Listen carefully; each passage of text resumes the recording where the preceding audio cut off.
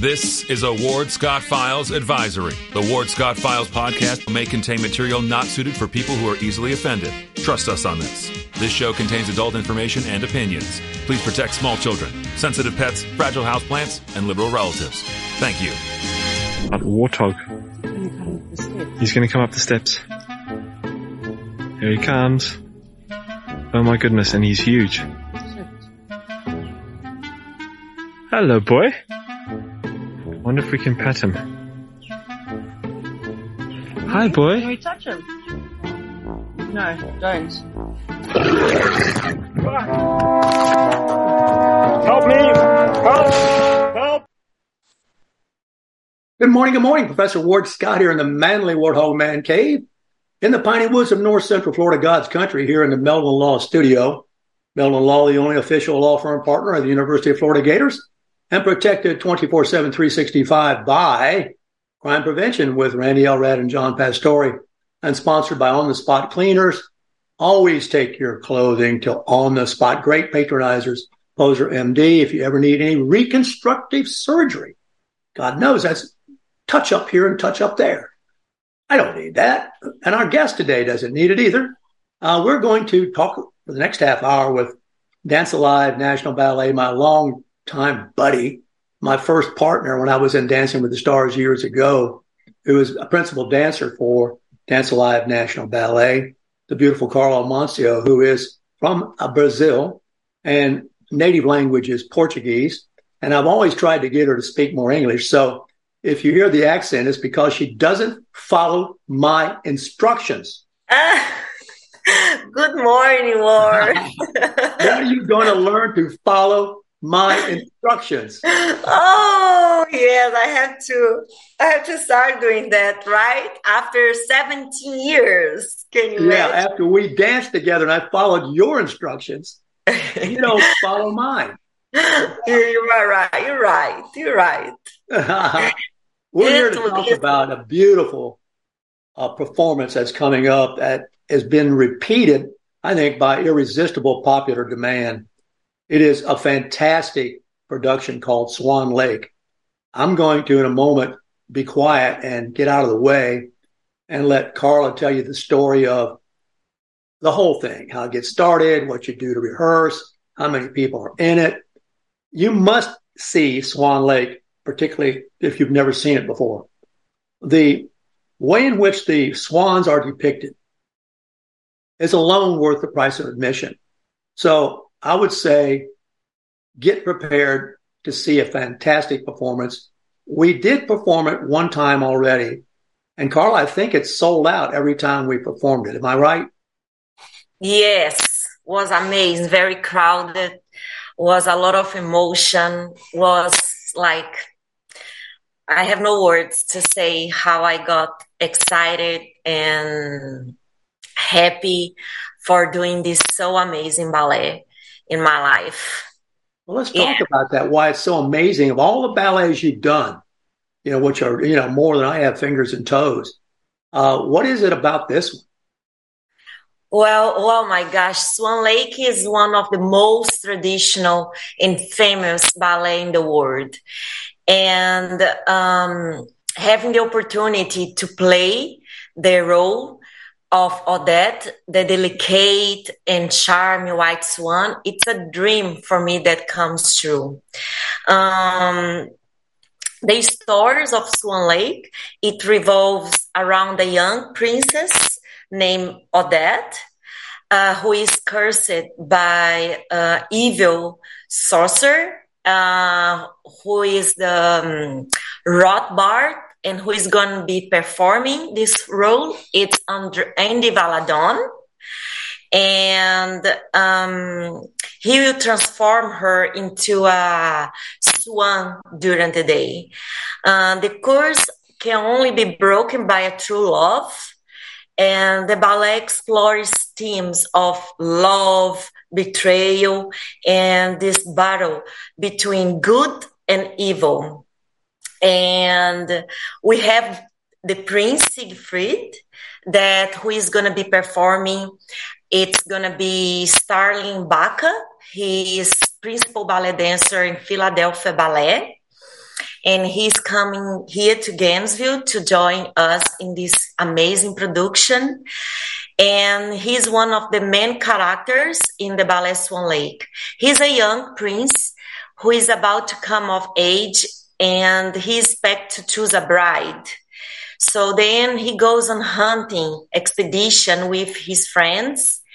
And it is during this expedition that he encounters the Swan Queen, Odette, and who has been cursed by the sorcerer, the Rothbard, and transformed into a swan.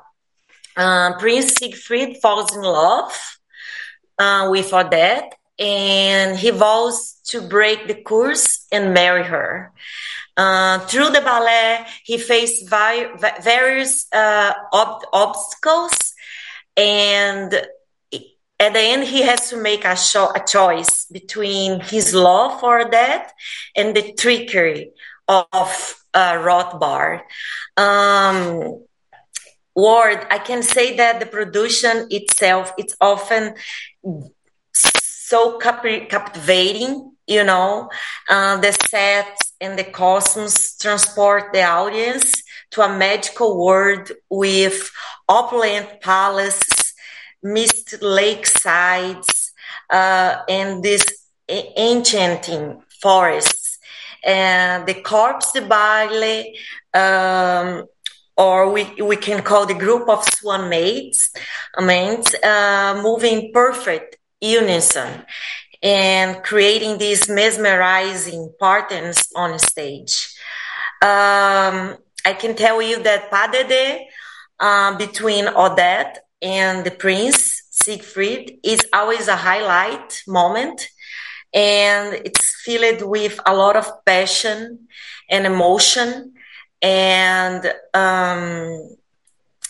overall, Dance Swan Lake, it's so challenge for me. It has been so challenge, and being part of this such a timeless ballet and beloved production, it's amazing for me. And I recognize that it is a great responsibility to be on stage and to play a character that requires so much technical and artist precision. And so it is with great joy and gratitude that I would like to thank Kim Tuttle, the director of Dance Alive National Ballet, from the bottom of my heart, because she trusts in my abilities, and she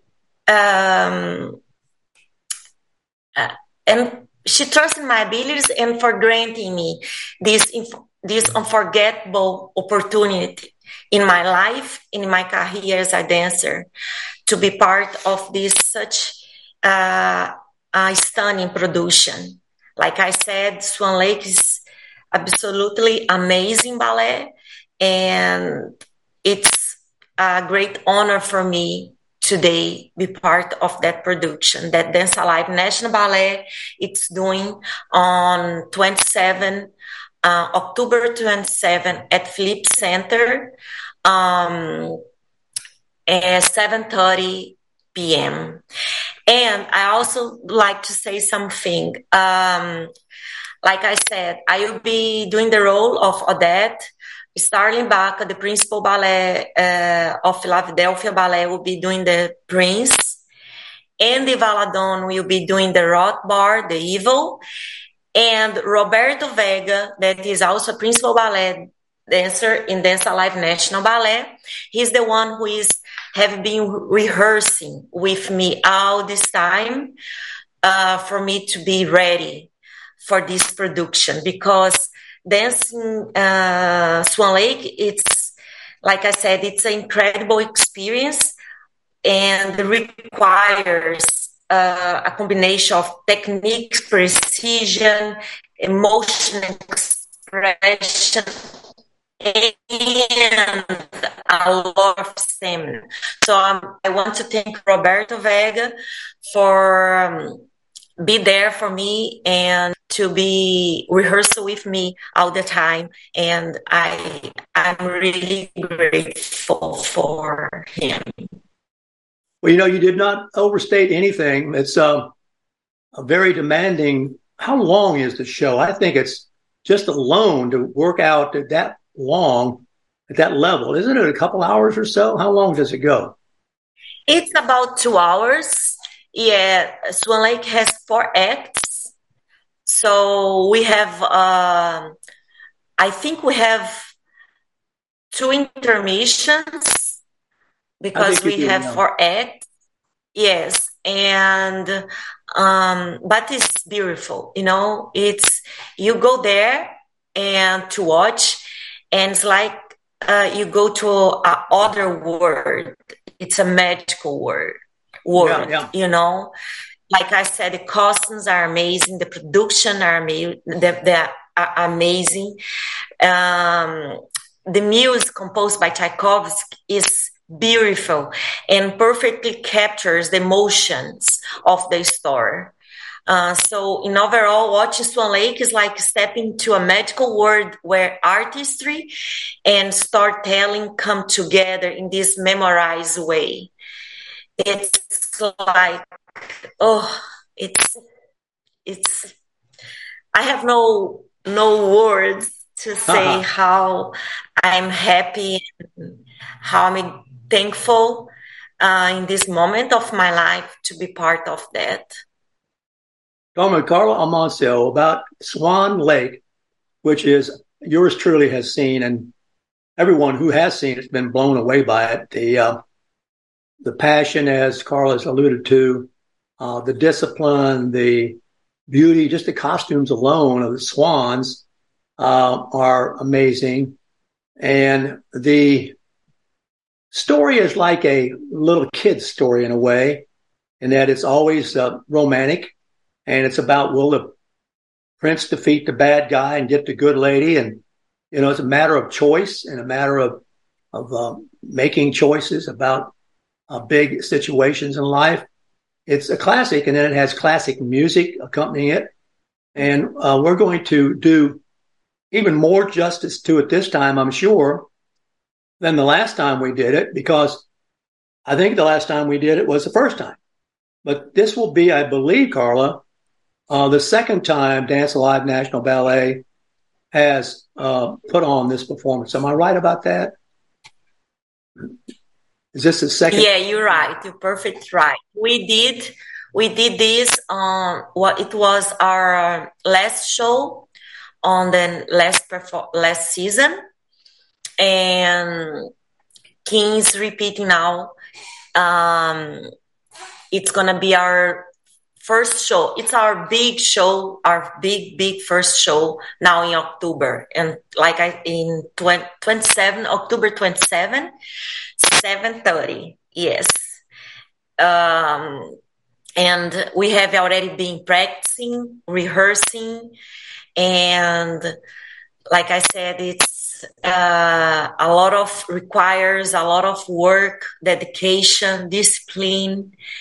And we are very excited to be at stage and be part of that amazing production that Dance Alive National Ballet are doing. Let's talk a little bit about, so people really appreciate it, what a day in the life of you is like when you say you've been preparing. What is a day like in your life for this production? Well, not only for this production, but of course that one is very special one. But my day life, I wake up and I do some exercise at home before I go to a studio, because I'd like to warm up here at home first. And then I go to studio and we take class in the morning. And then after the class, we start the rehearsals. And the rehearsals is, we rehearse a lot of things, not just Swan Lake. We have been rehearsing right now for Swan Lake, and we have been rehearsing for Requiem. That is a production that we're going to be performing in a church in November. And We also are rehearsing Meet the Dancers that we're going to dance tomorrow. And also we're going to start probably next week rehearsing Nutcracker. Wow. So it's a lot of things, we are all the time doing something, rehearsing, practicing something. And this is great because this really keep us in shape. Okay. And so after that, after all these rehearsals, I come home, I eat something, I kind of rest a little bit, and I try to go to the gym, or also now I'm studying psychology, so I'm taking some classes and online, which I hope that this can improve my English. Yeah, right. Yes. What gets me is you go to the gym after all of this working out already. Yes. Yeah. It's not every day. I have a little gym here where I live, and so I can go there twice or three times per week because I want to make sure that my muscles are strength, they are strong enough, especially for Swan Lake. And like I said before, it requires a lot of stamina. And this part really, really worries me because when you put all the 4 acts together, wow, you really have to be there in shape and strong. I remember. And of course, I remember the Chinese dancer who comes once in a while, who was 65 years old when I saw him dancing. Chu. Yeah. And still dancing. Yeah, he was amazing. Such a good professional. Yeah. Ballet dancer. Very impressed by him. Carla Moncio is talking about 2 or 3 things here. Of course, our Dance Alive National Ballet, which is composed of dancers from all over the world. Carla, where all of you danced? I mean, I know you and your colleagues have been everywhere. Can a few places come to mind right away that you enjoyed going to? I went to Europe and I danced there in Austria for a while, and I really enjoy. Also, I went to France, and it's a beautiful, beautiful place. I went to Spain. I went to Turkey, Russia, with Dance Alive National Ballet, Cuba, Brazil. We also went there to dance there. Let me see. Were so many places now that let me think more. I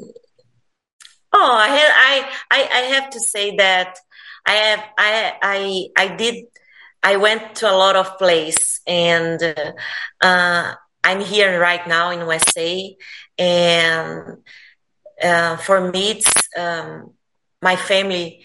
Dance Alive is my family, and I love to dance here in USA.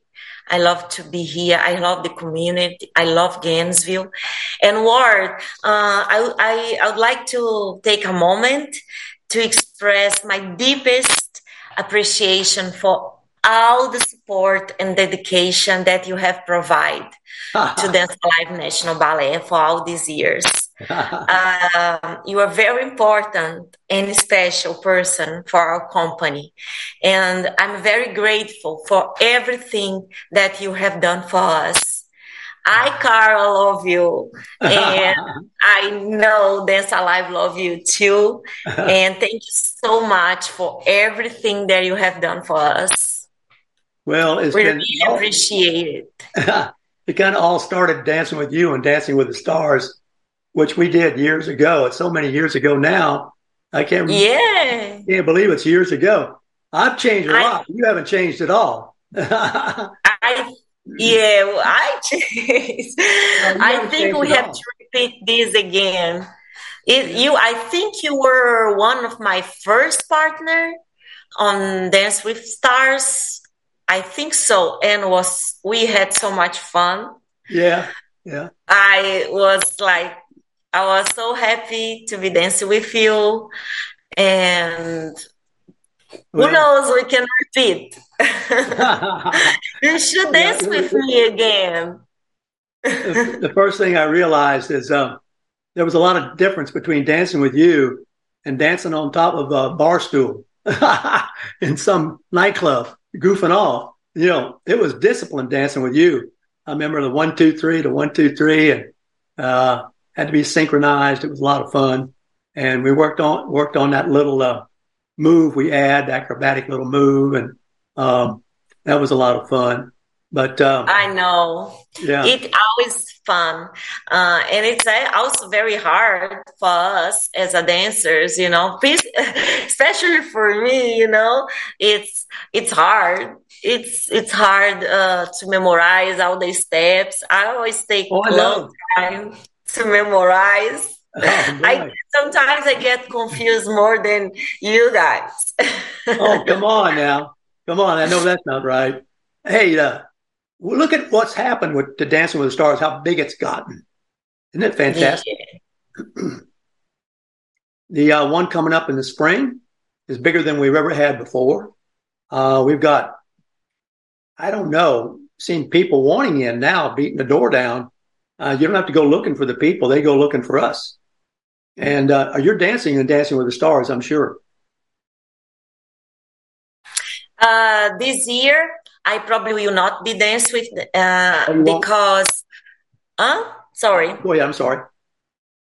Yeah, this year probably I will not be dancing, but with a partner, with a star, probably I will be dancing something with one of our dancers, like a pas de deux, you know, because in January we're gonna be start being prepared for Giselle, which is other amazing, big, huge classical ballet, and King decide for me to just focus more in Giselle, you know. So I probably will not be dancing at Dance with Stars, but I mean, when I say I'm not going to be dancing with a star, you know. I probably will be dancing other pas de deux. I will be there dancing something. Right. I understand. You will not be dancing with an amateur. You'll be dancing. No, I didn't want to say that.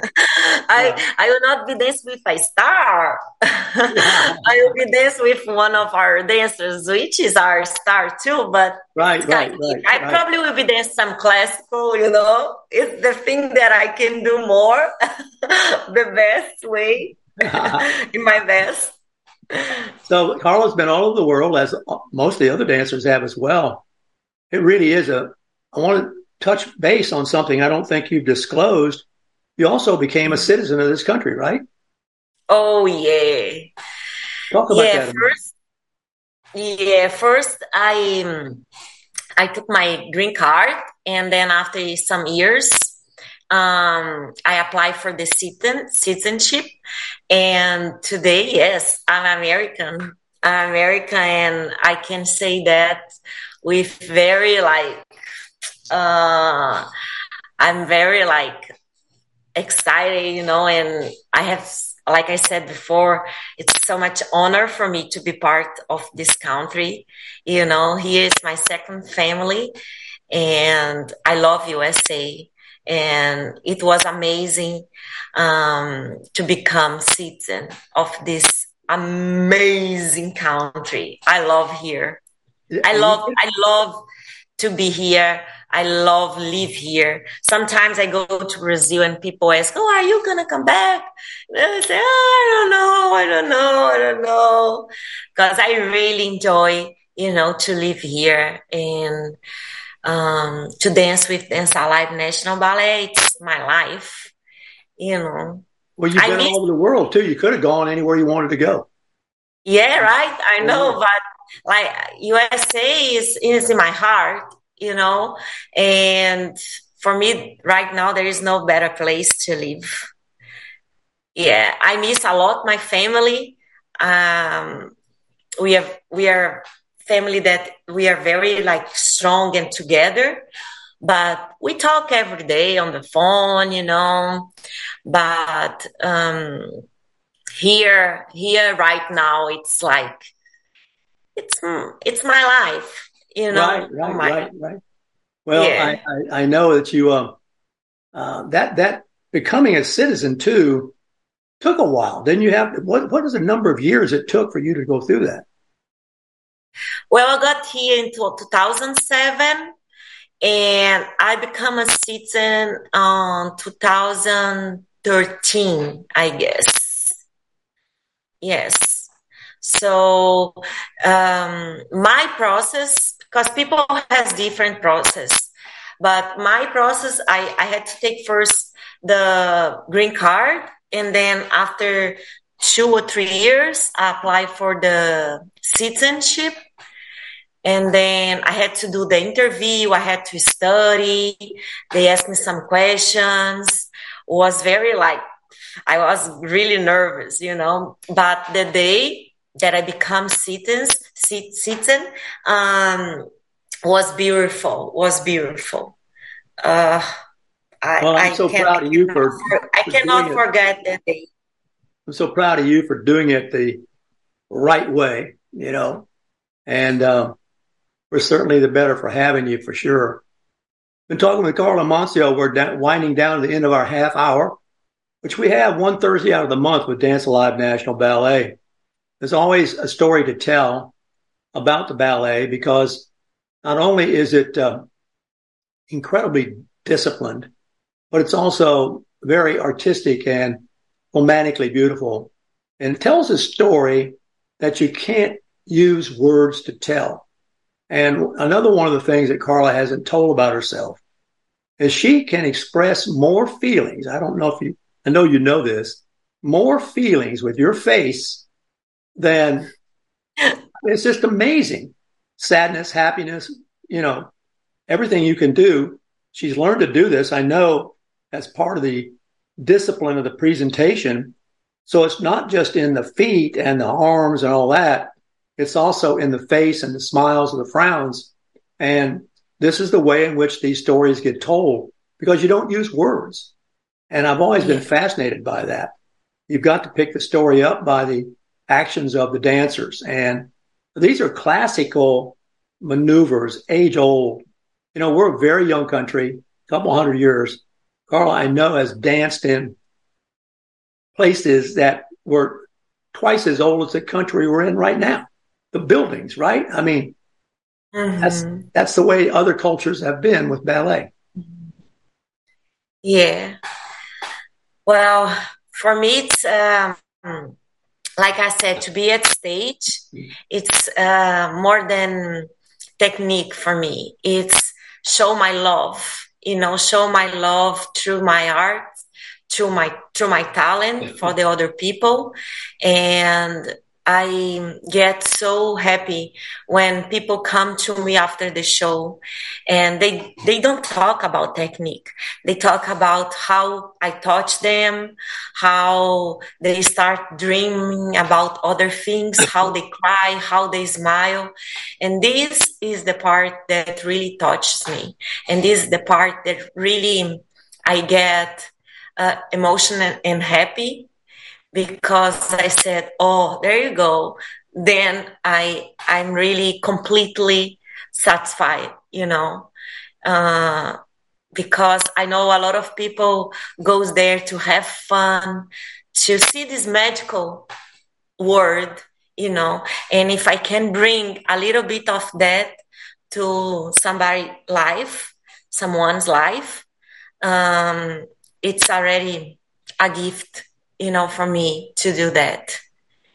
Well, that's a wonderful summation. It's a wonderful place for us to conclude the interview. And very, very touching and revealing about what motivates you, Carla Moncio. You want to be sure to take a look now when Swan Lake comes up very soon, and we'll keep you mindful of that. We're going to let you get back to your routine now, Carla, and thanks for stopping by with me. And thanks for all the kind words. We'll be going into our weather report in a moment and be right back on the Ward Scott Files. Although the owner of Lewis Oil Company maintains she is 29, Lewis Oil turns 60 years old in June. Chevron would like to recognize the North Florida second-generation family-owned business, celebrating its growth and staying power. Lewis Oil Company maintains significant on-hand supplies, strategically located fuel depots, a delivery fleet, on-site service, fuel card locks, and convenience stores. Lewis Oil Company understands its responsibility in the local economy by providing service and delivery on demand and in crisis. As a first responder for 18 Florida counties and the Southeast from Texas to Virginia, we are proud of this rare accomplishment. Lewis Oil delivers. This is Ward Scott, and I want to thank all our sponsors who keep the show going and pay the bills. The Ward Scott Files premium sponsors are Crime Prevention Security Systems, large enough to serve you, small enough to care. Meldon Law, the only official injury partner of the Florida Gators. The Ward Scott Files Gold sponsors are Lewis Oil Company, Shoot GTR, On the Spot Dry Cleaners, R&R Construction, and Style Cuts. If you are interested in promoting your business on the show, you can visit our website, www.wardscottfiles.com, and click on the Advertise Here banner on the right side of the page, or call my friend Freddie at 352-284-3733. Again, thank you to all the great businesses that support the Ward Scott Files. And remember, if you like the show, thank our sponsors and support the businesses that support us. What you just said is one of the most insanely idiotic things I have ever heard. Everyone in this room is now dumber for having listened to it. May God have mercy on your soul. Ward, that very much surprises me that you've never been tased. You can't handle the truth. All these poop. A warthog. He's going to come up the steps. Here he comes. Oh my goodness, and he's huge. Hello, boy. Wonder if we can pet him. Hi, boy. Can we touch him? No, don't. Help me! Help! Help!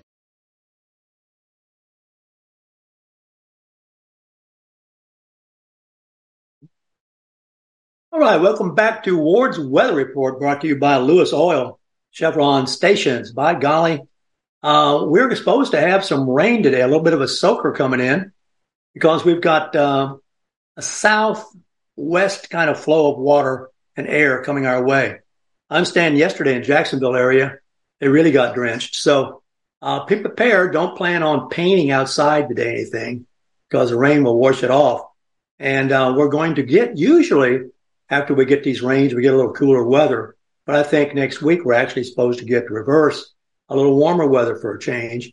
Actually, when I say warm, maybe 90. Right now we're in the 80s. So that's the story around where we are in these parts of the piney woods of north central Florida. Well. I want to talk about a local issue right now with you. So if you're in Africa or Europe, and we do have people listening to us and viewing us in Africa and Australia and Europe. And it's kind of interesting when I ask production and those guys to kind of give me a printout on what's happening. People all over the world, really, with the internet, have access. So for you guys who are in a different country, I apologize, but here locally, it is very interesting to those of us in this area about electrical power. And our demographics for our audience, mostly our audience is made up of older people, understandably, because the issues we talk about are issues that pertain to us as we get older. And that's value of money and who is going to speak for us politically and all that. And really, when you're young, most of the time your mind's on something else and you're enjoying youth. As you get older, you kind of look out for taking care of yourself, maybe perhaps a little bit more.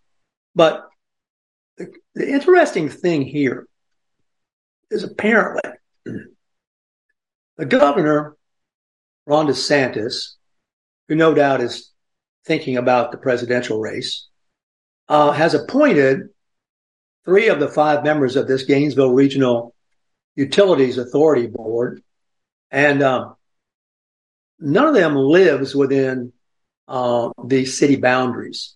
That's a subject verb error by Andrew Kaplan. I'm always interested in this. None of them live. That's the wrong subject verb agreement.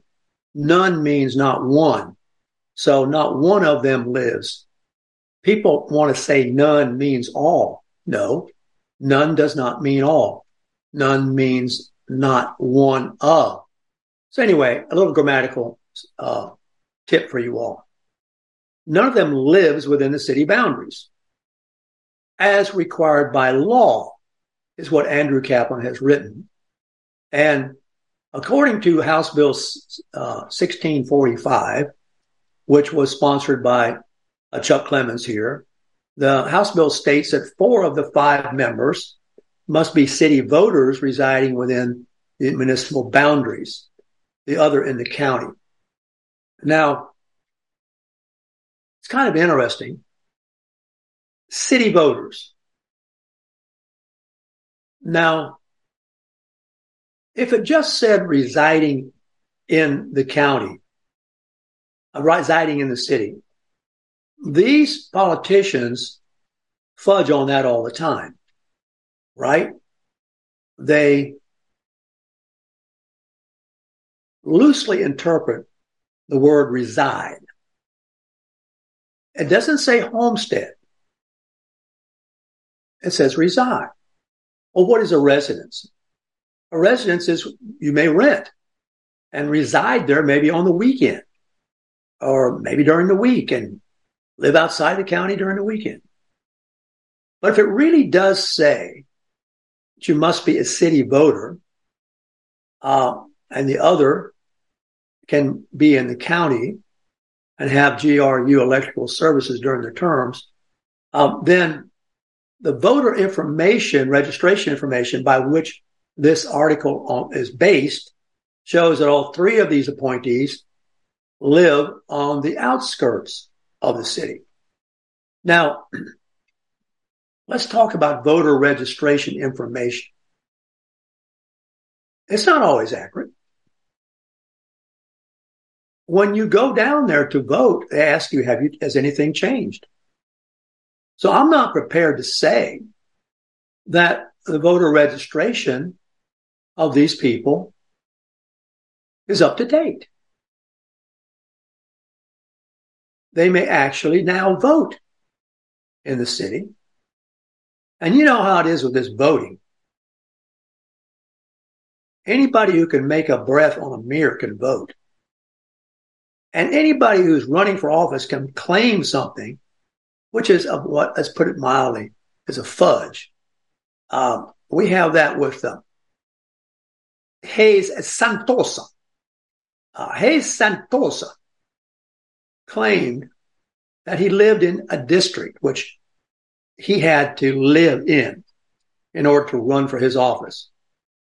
When he was challenged about that by Jim Cornish, I read the deposition. It was very hard to tell from the fudging going on in the answers where the dude actually lived. Oh, he had a friend here, or he had a friend there, and he stayed with that friend there and there. Finally, I guess he got away with it, if there was anything he was really getting away with. My point is,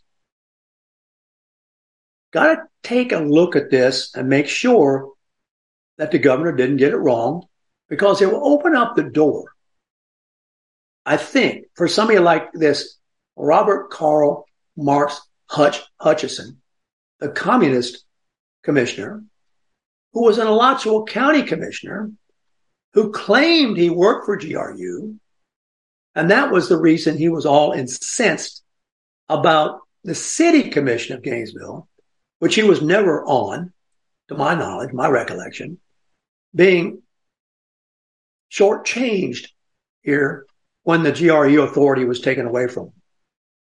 Now, come on.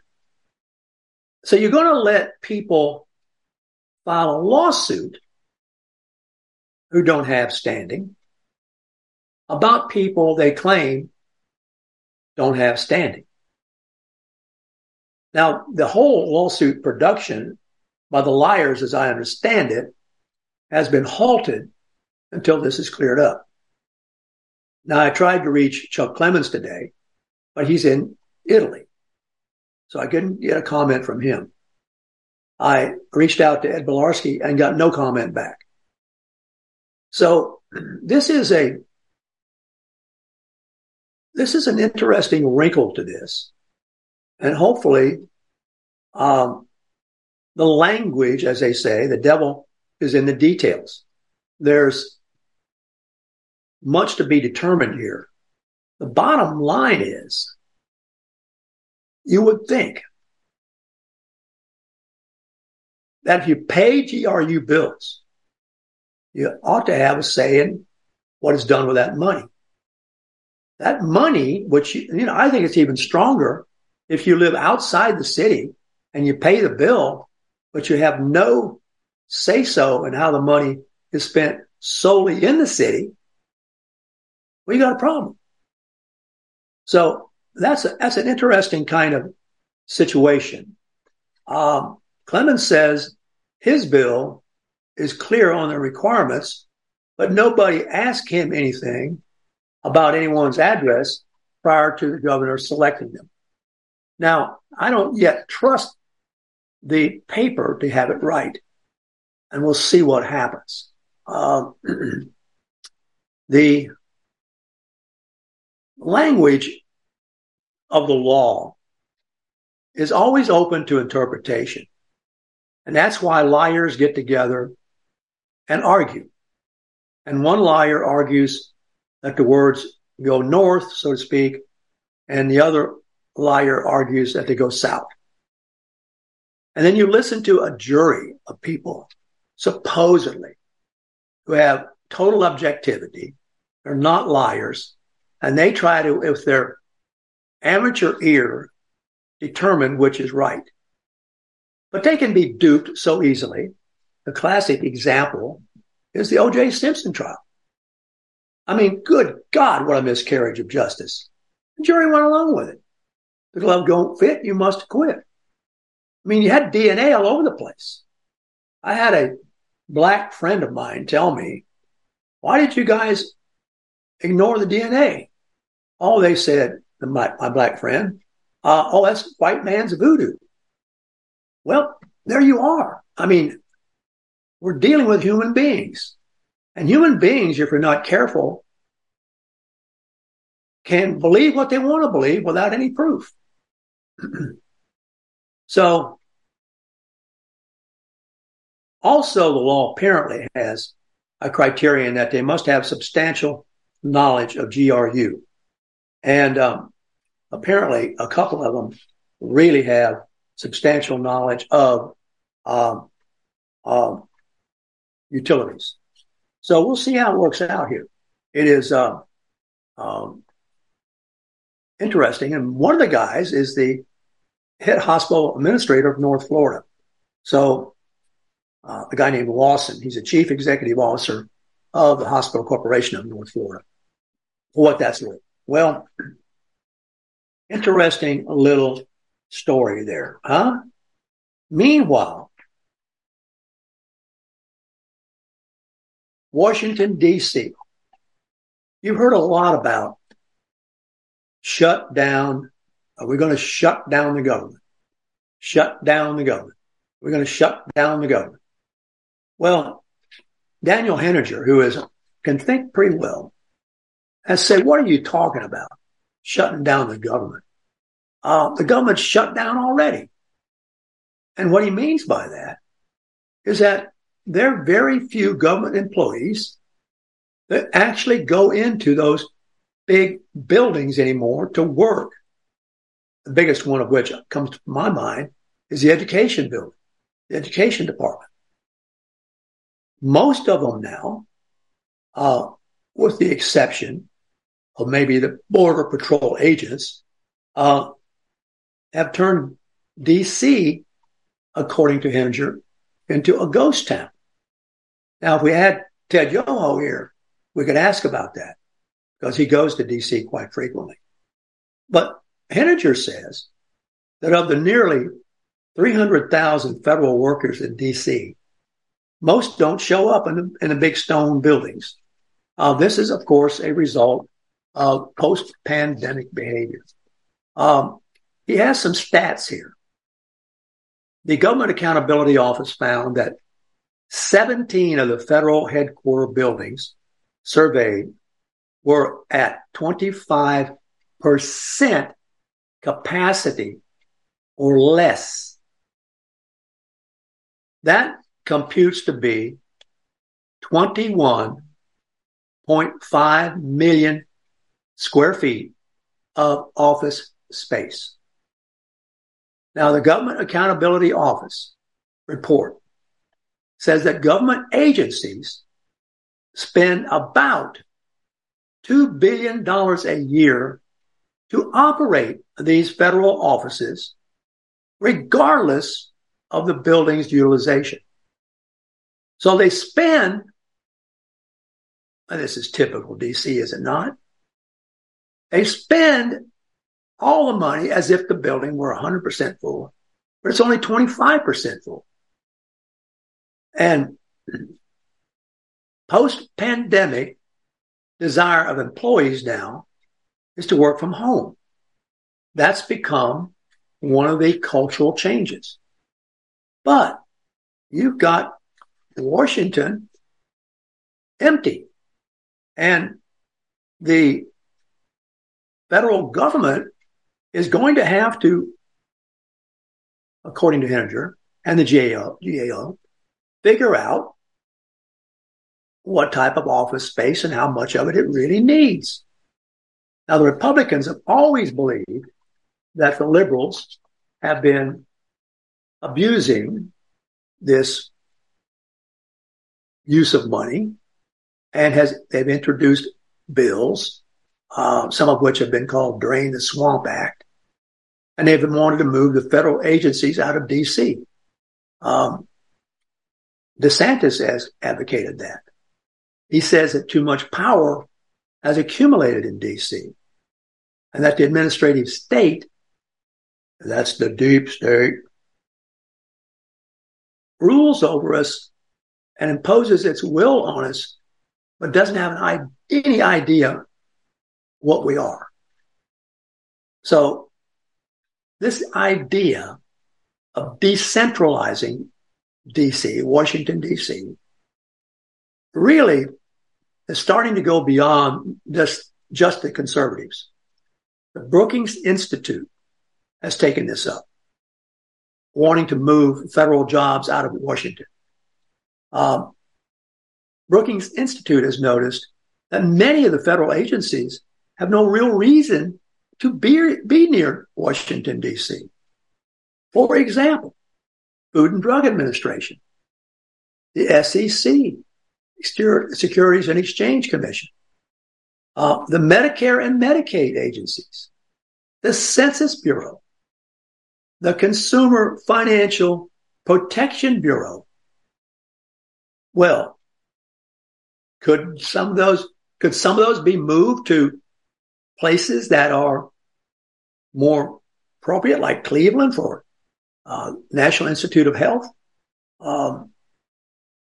Cleveland is becoming a biotech hub linked to the Cleveland Clinic. So all this controversy over office work versus work at home is now kind of been moved closer to the front burner. Doesn't mean anything will get done. The great monuments and museums, they would remain as a tourist destination. The FBI building could become, and this is a joke and not a joke, an FBI museum.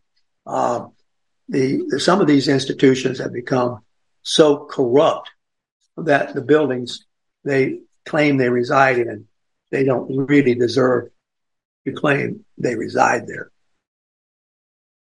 Speaking of cities that are emptying out, let me take a sip here.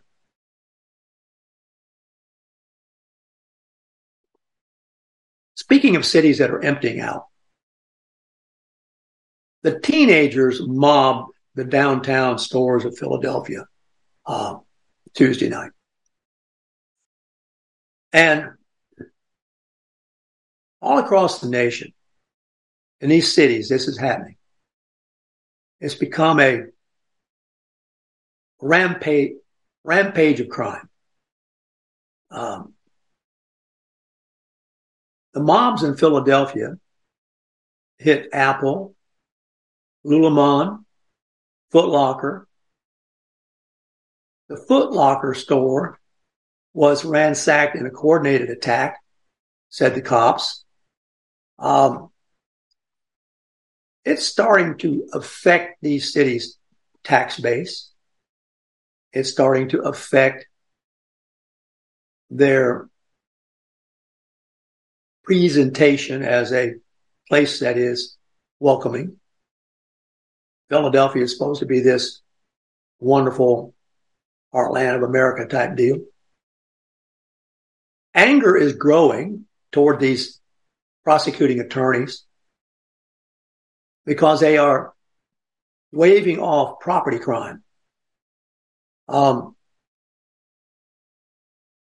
Reports of retail theft, consequently, have increased to 13,330, more than 30% more than compared to a year ago. Now, this has come, believe it or not, to a place near you. I'm just going to be very honest with you here. There's no Publix east of Main Street. And there won't be. Where the sheriff's office is, used to be the Winn-Dixie. Couldn't do any business there. Too much theft.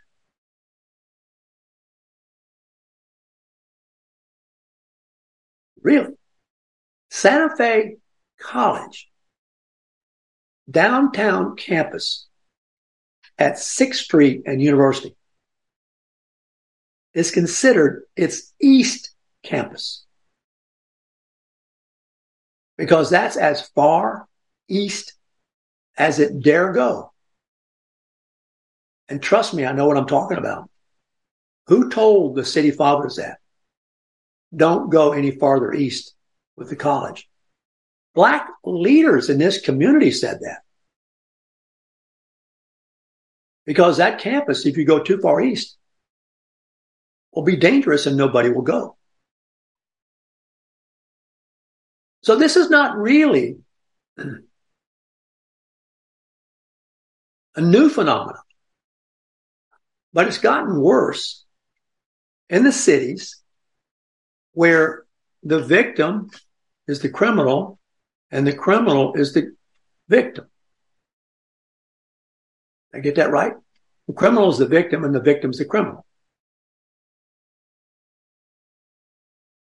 Now, if you really want to see artistically where this all was predicted,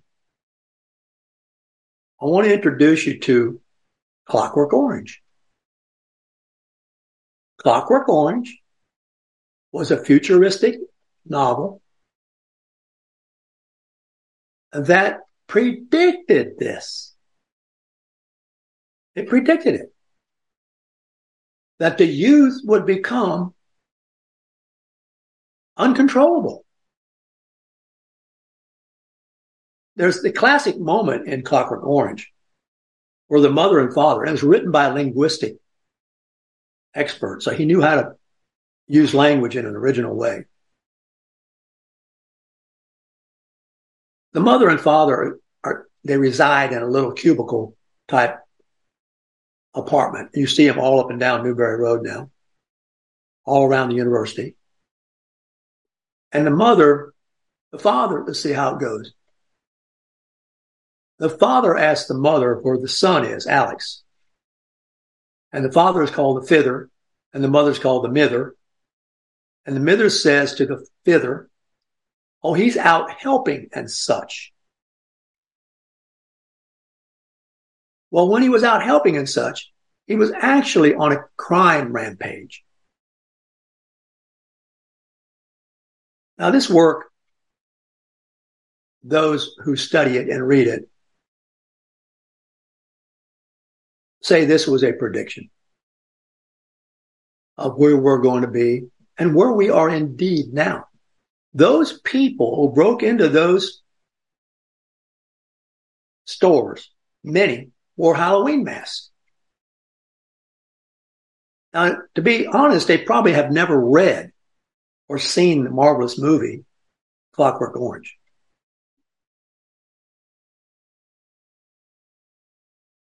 But in Clockwork Orange, they wore masks. Halloween mask type deals. Art predicting truth. There is one other work you can read that predicts it, and it's Jerzy Kosinski's The Painted Bird. If you were to read Clockwork Orange and The Painted Bird, which I did in the 60s or the 70s, belong in there, you would say that's coming sometime in the future. This is 2023. It has come. The breakdown of law and order, the breakdown of the judicial system, the breakdown of the institutions, education, the courts, the family, the work ethic. That's why it's so appropriate when the mither says to the fither, oh, he's out helping and such. No, he's not. He's not out helping and such. But that is what the mither and the fither want to believe. Oh, he just went to the Foot Locker to buy a pair of sneakers. Right? He just went to the Foot Locker to buy a pair of sneakers. No, he didn't. He crashed the Foot Locker along with his hooligan friends and cleaned the place out.